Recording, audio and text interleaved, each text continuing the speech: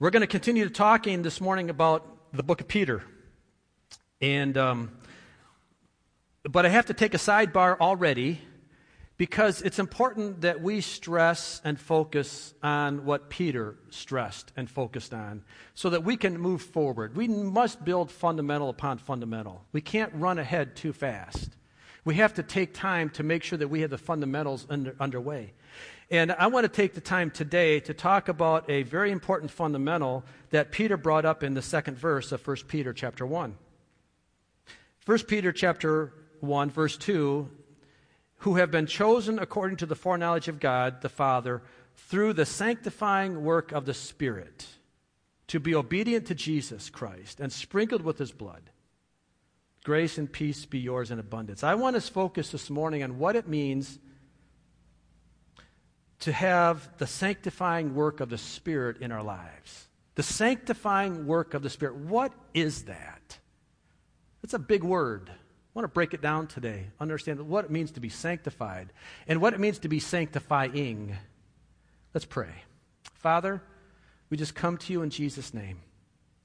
And Lord, we just invite your presence here today to inspire every word said and done. That we hit your mark today, that we don't miss anything of your word, that we can clearly discern what your word is talking to us about so that we can live in it, so that we can be successful in it, that we can have the victory of Jesus in our life. So I pray, Father, you just give us the word today. Speak to us. Open up our hearts to hear what you have in Jesus' name.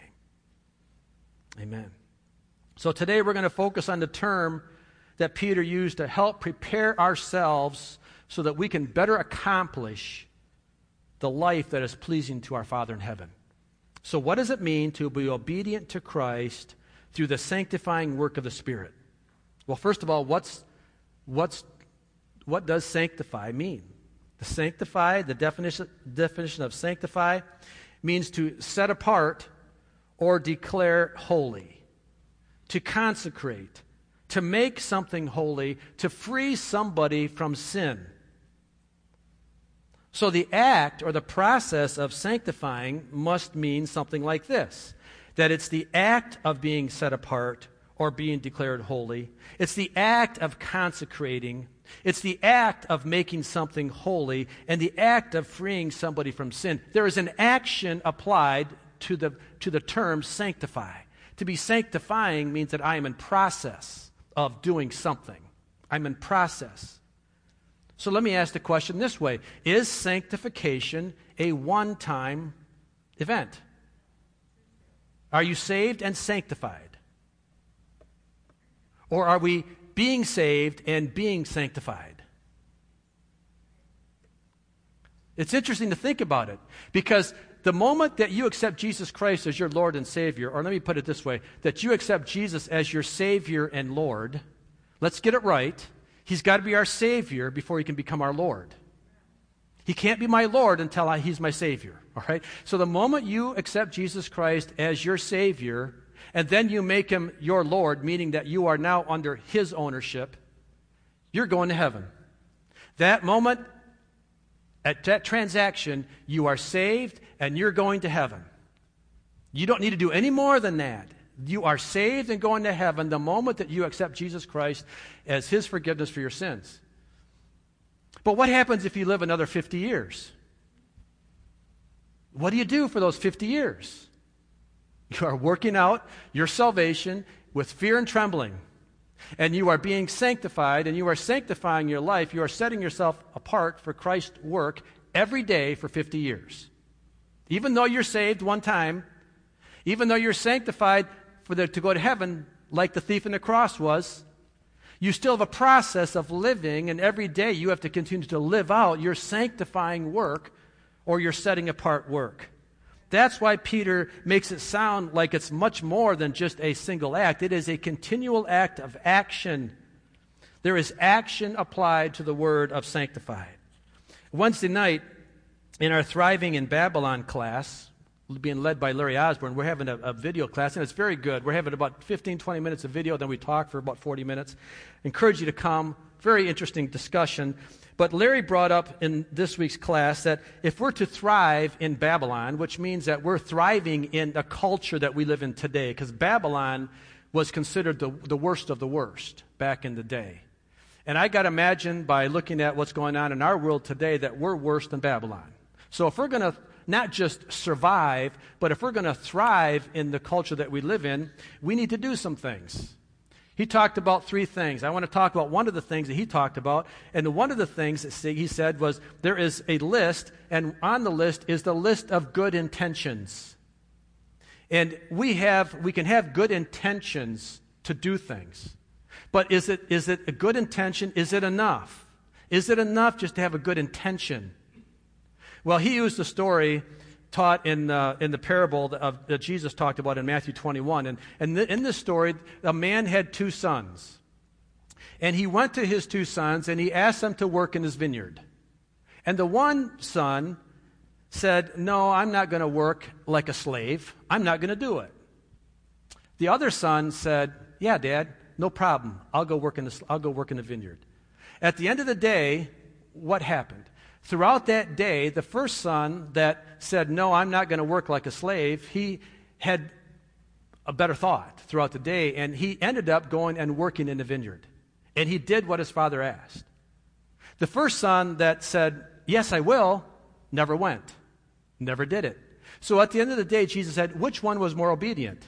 The one that said he would, or the one that actually did it? See, we need to understand that even though the first son disappointed his father greatly, I'm sure when he rejected his father's effort or his request, that it was a disappointment to his father, and his father must have been downhearted by that. But yet, he went and had a change of mind, and he did the work. Whereas the first son sounded really good. His dad must have been pleased. Well, thank you, son, for going ahead and doing it. But then again, he never did it. So, actions of the first son proved his love, where the inactions of the second son had great intentions. And maybe he really meant it at the time. Maybe he really said, "Yeah, Dad, I'll go."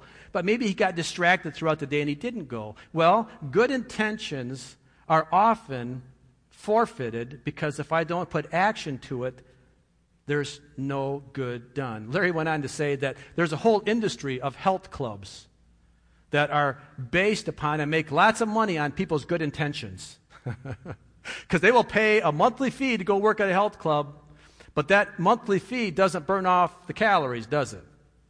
Unfortunately, it doesn't. We need to go work it out. The old saying is very true. The road to hell is paved with good intentions. The road to hell is paved with good intentions. I can have great intentions, but if I don't put actions to my intentions, nothing happens. And that's exactly what it means to be living in the sanctifying process through the power of the Holy Spirit. It's where our intentions to be holy and actually becoming holy meet. It's where the intention to live a holy life and really live a holy life, it's where they come together. It's where our life is changed through the completing work of the Spirit as we live out our intentions of being set apart and being holy. It's important, so important, that we don't think of it this way: well, when I get around to it, I will. Or when it's natural for me, I will. Or when I get at this point in life, when I get married, or when I have enough money, or when I have a vacation, or when I retire, I'll do it. No, because if I'm waiting for my natural inclinations to do anything to please the Lord, can I tell you, you'll be waiting a long time because it's never going to happen. If I wait naturally for my flesh man to be obedient to Christ, it's not going to happen. If I'm just sitting around waiting for my natural desires to line up with God's Word, it's not going to happen. Genesis 6:5, the Lord saw how great the wickedness of the human race had become on the earth, and that every inclination of the thoughts of the human heart was only evil all the time. Our Father is not, let me back up. We talked about this in our membership class today. The reason that Jesus could live a sinless life was because his Father was the Holy Spirit. Our fathers are stained with the curse of sin. So my natural inclination, because of who I am, because of my humanity, I am cursed with the curse of sin. I don't have a choice. Do we? But yet, I can choose to allow the grace of God not only to forgive me, but to change me. And that's the process of being sanctified. You see, if Genesis 6:5 told us how wicked the human race was then, why is it any different today? Living a life pleasing to God is not a natural occurrence in the life of a sinful man. We may be good outwardly, we may appear to be good, but unless a man has a relationship with Jesus Christ, he cannot please the Father. We only please the Father through a spiritual relationship of holiness and righteousness based upon the power of the grace of the Holy Spirit in our life. That's why our sanctifying process is necessary on an ongoing daily experience. It's not a one-time experience. So what does the sanctifying process of the Spirit look like? What does it look like? If it's necessary, what does it look like? Well, first of all, maybe the word sanctify scares many people. Maybe that's a scary word. Maybe it's something that we typically, we don't even talk about it in our natural world. When was the last time you ever used the word sanctify on the job? Have you ever said it to anybody? No, it's not a natural word. It's not something that normally comes up in our normal dialogue or discussion with people. It sounds too spiritual. And it sounds like it's only for those who are in leadership or the super spiritual person. Or maybe it's too old-fashioned. Maybe it's something that's just is not required anymore. That's something for our grandparents. That was something that they would say years ago in the old-time religion. Well, let me tell you that being sanctified is just as important today as the moment that it was first penned in Scripture. It has not lost its significance, and it has not lost its importance in our life, that we must be sanctified and be in the process of being sanctified if we're going to see Jesus. Can somebody say amen? Thank you. It's a scary thing to say. Scripture is full of examples of what the sanctifying work of the Spirit is like in true believers' life. When you look at the Bible, from Old Testament to New Testament, anything in between, that the Old Testament, New Testament, the Bible, the Scriptures never disagree on any aspect of living a Christian life. There is never a disagreement in God's Word. There were 40 writers over a span of 1,600 years. And there is never once will one writer disrespects the thoughts and the importance of any other writer in God's Word. Do you know why that is? Do you know why? Because they had a single source called the Holy Spirit. Therefore, Peter and John and Matthew and Dr. Luke and Paul and Peter and Moses and all the writers, they never disagreed because they were always coming from the same source. That's pretty amazing. That is a revelation to say that when John talks about sanctification and Peter talks about sanctification and Paul talk about sanctification, it means it's pretty important because they're all agreeing on it. There's not one Bible scripture that ever disagrees with another scripture. There's not one passage that says you must be sanctified and then this other one says, well, not so much. No, you don't really have to go to that level. No, they're all saying it. Every writer is saying it. It's that important. The biblical standards of sanctification are that important, and we're giving good practical guidelines in what it means and how we should live if we are truly going to be sanctified. 1 Thessalonians chapter 5, 23 and 24. May God himself, the God of peace, sanctify you through and through. May your whole spirit, soul, and body be kept blameless at the coming of our Lord Jesus Christ. The one who calls you is faithful, and he will do it. The reality is that many of us make the process too difficult to follow. It's too difficult, and that difficulty is not in reality, but that difficulty is in our perceptions. Our perception becomes reality, and we think, oh man, God is wanting me to do more than I can do, and I'm telling you, that's not true. God would not call you to do something that He doesn't give you the ability to do through the power of the Holy Spirit. He does not put requirements that are too lofty for you to attain. They may be difficult. They may require a sacrifice. You may have to be very intentional and very purposeful, but they are absolutely doable. God will never ask you to do something He doesn't give you the power to do. So what are some of the intentional aspects of the sanctifying process? Well, loving God with everything that we are. Loving God as much as He loves us. Mark chapter 12, verse 30. Love the Lord your God with all your heart, with all your soul, and with all your mind, and with all your strength. That sounds pretty encompassing. But you know what? It's not nearly as difficult as our flesh man would say that it is. Our flesh man rises up with that one and say, how can I love God like that? Well, let me tell you, you can. You can through the power of the Holy Spirit. You can love God with all your heart, with all your soul, with all your mind, and with all your strength. What does it look like? What does it look like? Loving God with all your heart.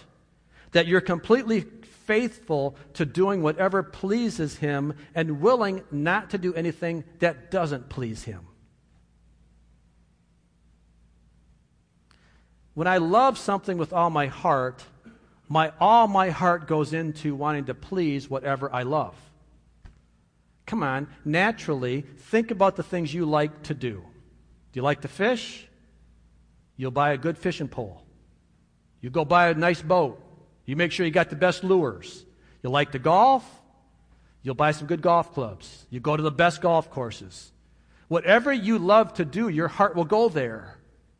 Love the Lord with all your heart. It must be a self-directed love, beginning with our very being and our essence, saying that I will willingly serve whatever I love. And if I love you, God, if I love you, Jesus, I'm going to willingly, purposefully, intentionally love you. And I'm not going to do anything that I knowingly will displease you. I don't give myself the deliberate act of one-time disobedience to satisfy this one-time passion, thinking that I'll ask God for forgiveness later. You know, that's proving you don't love with all your heart. We need to recognize, we need to see things for what they are in reality. Loving God with all your soul, means that He is the ultimate object and source of your greatest and deepest passions and desires. Your soul is that thing down deep inside that you really have a hard time putting a definition to. You have a hard time naming your soul. You have a hard time putting a face to your soul. When that's the thing that you have to love the Lord with, the thing that you don't fully understand, you have to love the Lord with something you don't understand. It's just who you are. It's your deepest longing. It's your deepest passion. It's the core of your affections. It is your convictions in life that you say, I am going to do something with the conviction, or I'm not going to do something with the conviction. It's not legalistic. It is because it is satisfying the very essence of who I am. It's that very inner being of a person. I need to love the Lord with who I am at the very core of who I am. You can do it. You can do it. Loving God with all your mind means that you love God intentionally and deliberately, regardless of how you feel about it. It means you're taking the mental capacity to say, I know what's right and I know what's wrong, and I don't feel like doing the right thing right now because it's too much work for me to do, or it's too much sacrifice for me to do, so therefore I'm going to take the lazy way out or the easy way out, and I'm going to do this. Well, this is where your mind needs to help you to say, stop it. I know what's right. I'm going to do what's right. I'm not going to do what's wrong. You need to love the Lord with all your mind so that you don't justify things. You don't justify and rationalize your inconsistencies away. Because with the mind, we can do that. With the mind, I can justify a lot of behaviors to think that I'm better than Joe and I'm not as bad as Sally, so therefore I'm going to do what I want to do down the road when I know that that's not right. So my mind has to get engaged.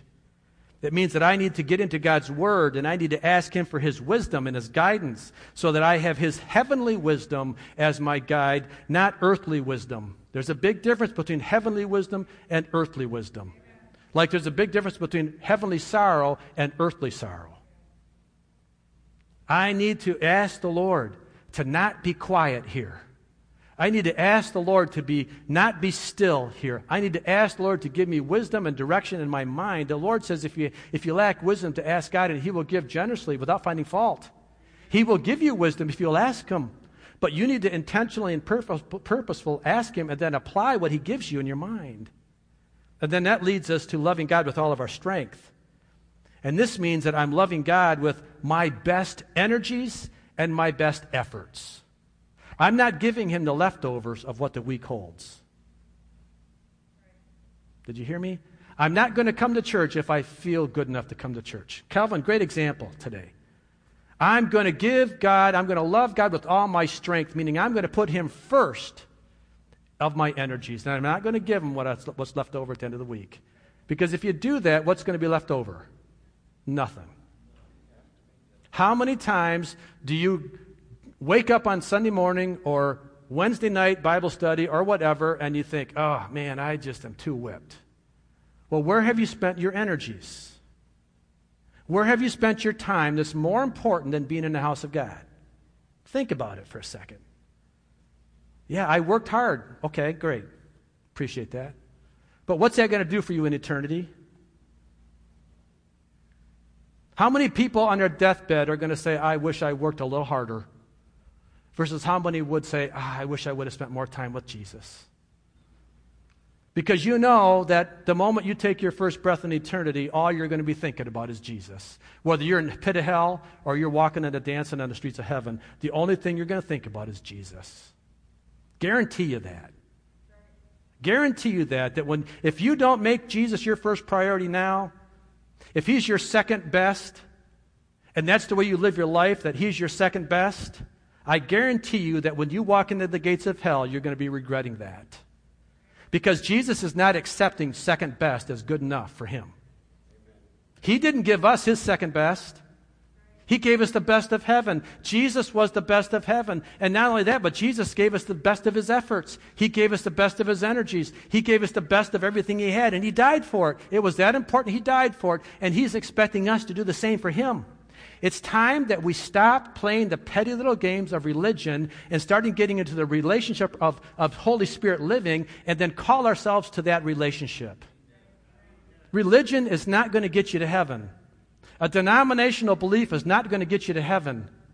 The only thing that's going to get you to heaven is a purposeful relationship with Jesus Christ through the power of the Holy Spirit and a sanctified, living apart, setting apart lifestyle of holiness and righteousness. For without holiness, no man will see Jesus.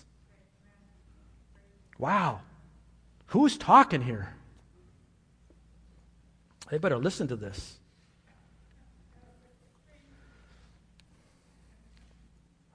As I love God with all aspects of my being, I can put the actions to my intentions as described by Paul in Romans chapter 12. Romans chapter 12, verses 1 and 2. Therefore, I urge you, brothers and sisters, I urge you, I beckon you, I call to you with all that I am. I urge you, in view of God's mercy, to offer your bodies as a living sacrifice, holy and pleasing to God. This is your true and proper worship. Do not conform to the pattern of this world, but be transformed by the renewing of your mind. Then you will be able to test and approve what God's will is, His good, pleasing, and perfect will. Do you see the urgency that Paul places on this? Do you see the requirements that Paul's placing on this? And remember who's really penning this. It's the Holy Scripture through Paul. The Bible is God's holy word. Jesus, through the power of the Holy Spirit, through the pen of Paul, is urging us in view of God's mercy. God's mercy is great enough to forgive anything you've done. But I must, and you must, offer our bodies as a living sacrifice, an act of sanctifying ourselves so that we can be set apart, holy and pleasing to God. This does not include any form of compromise with this world. I cannot choose to be sexually immoral and be holy at the same time. I cannot please to be looking at pornography and be holy at the same time. I cannot choose to be a drunkard and revel in my drunkenness and be holy at the same time. I cannot. Neither can you. Just not me. Neither can you. We have to live holy, set-apart lives. And you know what? It's not that hard. I'm telling you, it's not that hard. There's great joy in holiness. There's great joy in righteousness. There is no guilt. There is no condemnation. There is no morning after. I don't have to worry about the morning after pill because I have an abortion. I don't have to worry about the hangover the next day. I don't have to worry about that because when I live a holy and righteous life before the Lord, there is a joy unspeakable that wells up within me that says, it is well with my soul, and I can glean that and I can enjoy that forever and ever and ever and never feel bad about it. Ever feel bad about living a holy life. That's awesome. I mean, that is worth it all right there. Some other terms that signify an ongoing sanctifying process in living a life are given in 1 Thessalonians chapter 3, verse 13. May he strengthen your hearts so that you will be blameless and holy in the presence of our God and Father when our Lord Jesus comes with all his holy ones. Blameless and holy. How about in 2 Corinthians chapter 7, verse 1? Therefore, since we have these promises, dear friends, let us purify ourselves from everything that contaminates the body and spirit, perfecting holiness out of reverence for God. You notice it doesn't say perfecting holiness to gain God's love. I'm not doing this as a requirement to gain anything from God. I'm doing it out of reverence for God because of all that he's done for me. My perfecting holiness is not to gain his love. It's not to earn my salvation. It is as a result of my reverence for God. What about Philippians chapter 1, verse 10? So that you may be able to discern what is best and may be pure and blameless for the day of Christ. That you may be able to be pure and blameless. How about Romans 6:18? You have been set free from sin and have become slaves to righteousness. I've been set free from sin. I don't have to sin anymore. Did you hear that? I don't have to sin. I don't have to choose to sin anymore. I am free from that bondage of sin. And we could go on to many, many other scriptures that define the sanctifying process. But all of these describe the liberating power of the Holy Spirit that frees us from the bondage of slavery to sin and to living a compromised life driven by the forces of evil. Because there is a force of evil out there that will drive us to sin. How do you know if you're being sanctified? How do you know? How do you know if you're living this life? Well, one way to know is, are these attributes that we've just described, are they a desire of yours? Very simply. Do I want to be pure and blameless? Do I want to be holy? Does it motivate you? See, one way to know that is that if these kind of verses challenge you and excite you to say, yeah, that's what I want in my life. I want to be that way. I can tell you if that's your desire, then you are on the process of being sanctified. You are on the road of sanctification. However, on the other hand, if these seem foreign and totally unattractive, I can't do that. I don't want that. I have this I want to do over here instead. If that's what it's in your heart, then I'll tell you, you're not on the right road. Very simply put, you're not on the right road. You're on the road to pleasing yourself. The setting apart process of being sanctified brings life and it brings meaning to an otherwise mindless and purposeless, wandering lifestyle that will go to all other forms of seeking satisfaction but never be satisfied. There is nothing that will satisfy you in this life other than the sanctifying process of Jesus Christ. All right, perfection. Perfection, though it's desired. Let me just make this very important statement. Perfection, though it's desired, is not required because we're all human. So don't become legalistic in this and think you have to be perfect, because no one can be perfect. Only Jesus was perfect. So these aspects of sanctification do not suggest absolute perfection, but what they do suggest is ethical righteousness. It's the choice of my mind. What do I want? It's the intentional aspect of living a life that would strive for perfection, but yet recognizing that I'll never attain it, therefore don't self-condemn yourself when you fall. It doesn't give you a license to fall, but it just tells you that when you do, you've got some work to do. And that work is to ask for forgiveness, ask for repentance, and then say, Lord, help me not to fall in that again. Help me not to slip in that same dog pile again. There'll be another dog pile over here, but don't go the same one. If you got a footprint in the one you just stepped in, then you purposely did it.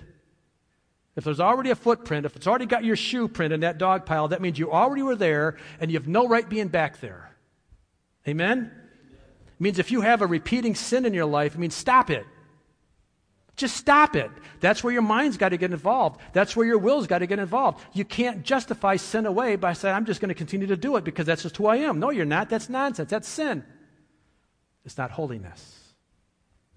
It's not perfection that we're after, but we're after ethical righteousness. It's that intentional aspect of living that would strive for it. See, mankind will take everything to an extreme. Isn't it funny how men will race anything that moves? Anything that's got wheels on, man will race it. I don't care if it's a go-kart or a lawnmower. They will race it. That's just the way we are. We are competitively driven people, and we will just go to extremes in everything we do, won't we? We'll go to extremes in our liberalness, in our liberality. We go to extremes in our conservatism. I can't even say the words. We go to extremes at every level we go to. So if we're extreme liberally, that means anything goes. Anything goes, and the grace of God forgives anything because we live in an era of grace. Or we'll go to the conservativeness. No, I'm legalistic. I can't wear a dress above my knees, and I can't wear makeup, and I can't do this, and I can't do that. Well, we'll go to every extreme. Here's the point. That's not what God's Word says. God's Word says, love me with all your heart, mind, body, and strength. Love me with all that. Don't worry about the extremes on either side. Just focus in on the narrow road that I've called you to be on and live that way. That's the sanctifying process of living through the Spirit, is that we are honoring God with our actions. We're honoring God with our personality. We're honoring God with our spirit, our attitude. Everything about us should be honoring God. We live in a relationship with Jesus of continuing forgiveness of our sins. Do you hear that? 1 John chapter 2. 1 John chapter 2, verses 1 through 2. My dear children, this is John speaking, I write this to you so that you will not sin. But if anybody does sin, we have an advocate with the Father, Jesus Christ, the righteous one. He is the atoning sacrifice for our sins, and not only for ours, but also for the sins of the whole world. You know what's interesting? John was the disciple. I think he was the only disciple that saw Jesus hang on a cross. All the other disciples fled. John was the only one that saw Jesus die. He's the only one that saw him raise, they spread his arms, nail him through his arms, through his wrists, through his feet. He was the only one that saw the power of sin kill Jesus. John hated sin because sin killed his best friend. Think of that. So when he says, my dear children, I write this to you so that you will not sin, can you see the passion in his life to say, sin killed Jesus? I saw him die. I saw him suffer for you. Don't sin anymore. Stop it, because that's what killed him. But if you do, I know this man that died for you and me will forgive you of your sin. He'll forgive you. Now, clearly, God our Father would not have a sin, right? Does everybody understand that? I don't want anybody thinking here that I'm giving license to sin, other than the fact is you're going to. We're going to slip and we're going to fall, but when we slip and fall, He has provided an advocate for us, a helper for us, that when we have these troubles, we bring this to bear, that we are honest with ourselves and we recognize our sin and we repent, that He's faithful and just to forgive us of our sins. John goes on in the 3rd through 6th verse of that same chapter of 2. We know that we have become to know Him if we keep His commands. Whoever says, I know Him, but does not do what He commands is a liar, and the truth is not in that person. But if anyone obeys His word, love for God is truly made complete in him. This is how we know we are in Him. Whoever claims to live in Him must live as Jesus did. So we must live in a way of sinlessness, but yet recognize that when we do sin, we have an advocate to forgive us. Amen. It's time we stop living in our old world of justification of poor choices and compromised living, but yet we need to purposefully live our life the best we can. Hebrews chapter 12, verse 14, make every effort to live in peace and with everyone and to be holy. Without holiness, no one will see the Lord. Make every effort. Do your best. Do your best. Dr. Michael Brown wrote a book called Go and Sin No More. Go and Sin No More. It's a really good book. And he quotes Hebrews chapter 10, verses 26 through 27. He quotes this, and then he says something about it. But let me read this. Hebrews chapter 10, 26 and 27. If we deliberately keep on sinning after we have received the knowledge of the truth, no sacrifice for sins is left, but only a fearful expectation of judgment and of raging fire that will consume the enemies of God. Powerful verse. If we deliberately keep on sinning after we're saved, there is no sacrifice left for sin. By deliberate sin. Michael Brown goes on to say, he says, it is one thing to struggle, all of us do. It is another thing to be a deliberate, willful sinner. It is the one thing to slip and fall, who doesn't? It is another thing to habitually and consciously say yes to the flesh and no to the Spirit. Those who live like that, as purposeful, willful, deliberate, continual sinners, behave like God's enemies, not His friends or His servants. How can they truly call Him Lord? How can we call Him Lord, Lord, and be sinful man? Matthew chapter 7, verse 21 to 23. You can go home and read that yourself, but just top line it. It says, not everyone who says to me, Lord, Lord, will enter the kingdom of heaven. Not everyone who says, Lord, Lord, will enter the kingdom of heaven, but it's only those that are truly seeking a relationship with Jesus. So how do we accomplish all this? I know we've just talked about a lot of material here. How do we do this? Well, first of all, we're not alone in the process. You're not alone in this process. Rest assured that if God requires holiness and a set-apart, sanctified life so that we can see Him, that He will give us the help to get there. You're not alone. Call on Christ. Call on the Holy Spirit. It's a joint process. He provides the way and the power, and we choose to live in it. He provides the way, He provides the power, and we just choose to live in it. It's pretty simple, guys. It really is. It really is pretty simple. Romans chapter 6, you can read through that. I'm not going to read through it this morning. Verses 1 through 7, and then all the way through 14. It talks about how we have the power to say no to sin. Paul gives a good argument here about how we can walk away from sin, how we don't have to live in it anymore, how we can be victorious in it, that we don't have to be slaves in it anymore, that if we died to Christ, that we will also live with Christ. The death He died, the death Christ died, He died to sin once for all. In the same way, we can count ourselves dead to sin, but alive to God in Christ Jesus. It's in our power to do that. Therefore, do not let sin reign in your mortal body. Don't choose sin anymore. You don't have to obey its evil desires. Don't offer any part of yourself to sin as an instrument of wickedness and unrighteousness, but rather offer yourselves to God as an instrument of life and righteousness. For sin no longer has to be your master, because you are not under law, but under grace. Grace means I don't have to sin, not just forgiveness when I do sin. I don't have to sin. Jackie, if you'd come. We're going to have communion in a little bit. I just want to summarize that the Christian life is to be a continuous, sanctifying, set-apart life of holiness, of choosing the things that please the Lord and choosing not to do the things that I know are going to displease the Lord. See, if you're a true Christian, this brings joy to your spirit. If you're an on-the-fence Christian, this is a hard word. If you're one that's living in the world, but yet you want to be called a Christian, this is one of the verses, this is one of the sermons that you would just want to walk out of right now because it seems too hard, too unrealistic. But here's the choice that you have to make, because you have to make the choice. Are you going to commit your life to Jesus or not? Are you going to live the holy, set-apart life? Are you going to be sanctified? See, we can't even begin to talk about the rest of 1 Peter until we get this point established. It didn't make any sense to go to verse 3 if we don't get verse 2 figured out.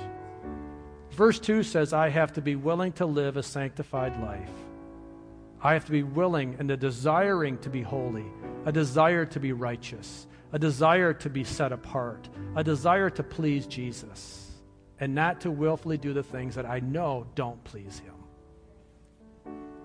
Michael Brown says one more thing about holiness. Holiness is not an option. We are called to live holy lives, and that it is a divine requirement. Anything else is disobedience. That's why the word is so strong on this subject. The writer of Hebrews says, without holiness, no one will see the Lord. Without holiness, you're not going to see Jesus. Not perfection, holiness. Holiness means repentant. Holiness means intentional. Holiness means I'm going to live my life different this afternoon than I did yesterday. If I'm not living that way, if you weren't living that way yesterday, then you better have a change in your heart this afternoon. If you were living that way, then I'm just encouraging you to continue to live that way.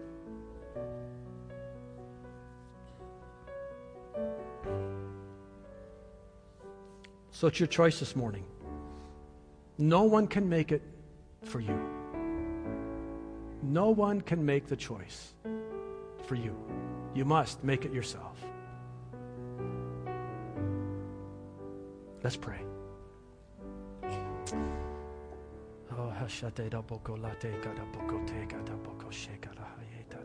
Father, in Jesus' name, Lord, we just come to you and we just bow down before you. And Lord, I seek your forgiveness. I repent of my willful sin. And I declare your lordship of my life and of this church. And Lord, I just choose now to love you with all my heart, with all my soul, with all my mind, with all my strength. I choose you today, Father, to be the Lord of my life, truly once and for all, that I would not do things intentionally to displease you. And when I do slip and fall, Jesus, I know that you're there to pick me up. And I thank you for your mercies and your grace. This morning, as your eyes are closed this morning, I don't know where you're at. I have an idea where many of you are at, but I don't know for sure. I really don't know. Only you know. Where is your heart this morning? Clearly, are you living a sanctified life? Do you want to live a sanctified life? Do you want to?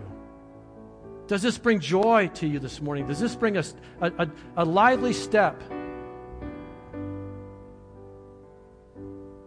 You know, it's up to you this morning. We're going to have communion, and this is a perfect time to repent. This is a perfect time to say, Jesus, I'm sorry. If I've got to make some changes, Lord, make them known to me. Let me know clearly what I need to do to be different this afternoon than I was yesterday. even before I come up to take communion, would you just make my heart clear? Show me, Jesus. This is a personal thing. I'm not going to ask you to come to the front this morning. I'm not going to ask you to even raise your hands this morning. I'm just going to ask you to deal with your heart. Because it's that important. Most important thing anybody could ever ask you to do is look at your heart and evaluate it for yourself. So, Father, as we come to take communion today, be gracious. Help us to know your word. Help us to act it out. Help us to live it out. In Jesus' name, amen. Amen. Now this morning, as we always do, would you come forward? We want to have communion here around the altar together. We just want to celebrate what it means to be in the life of Jesus and to celebrate the communion. You do not have to be a member of this church. All you have to do is know Jesus. If Jesus is in your heart, then communion is for you today. Amen.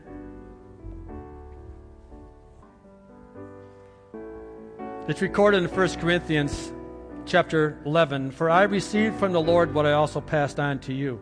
The Lord Jesus, on the night he was betrayed, took bread, and when he had given thanks, he broke it, and he said, 'This is my body, which is for you. Do this in remembrance of me.' In the same way, after supper, he took the cup, saying, 'This cup is a new covenant in my blood. Do this whenever you drink it in remembrance of me. For whenever you eat this bread and drink this cup, you proclaim the Lord's death until he comes.'" Communion is an act of past, present, and future. Past, present, and future. I'm celebrating the past in that Jesus died for my sin. I'm making it the present because I'm applying his sacrifice to my life.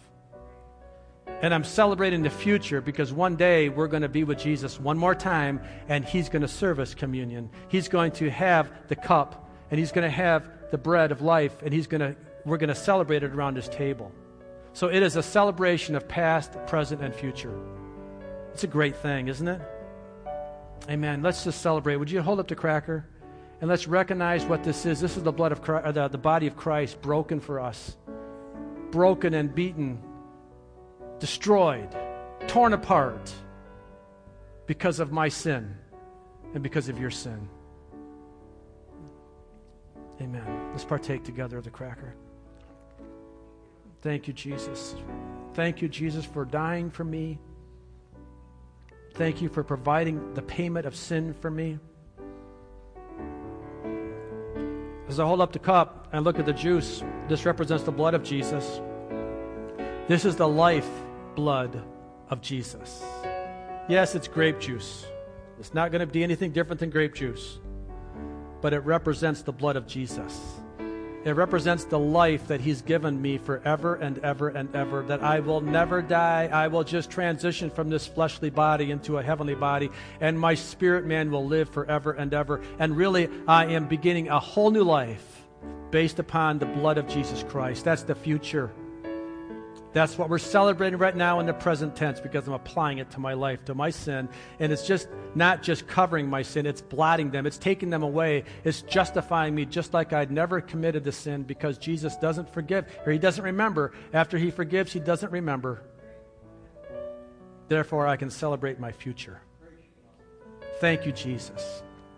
Thank you, Jesus. Let's participate. Let's partake together of the drink.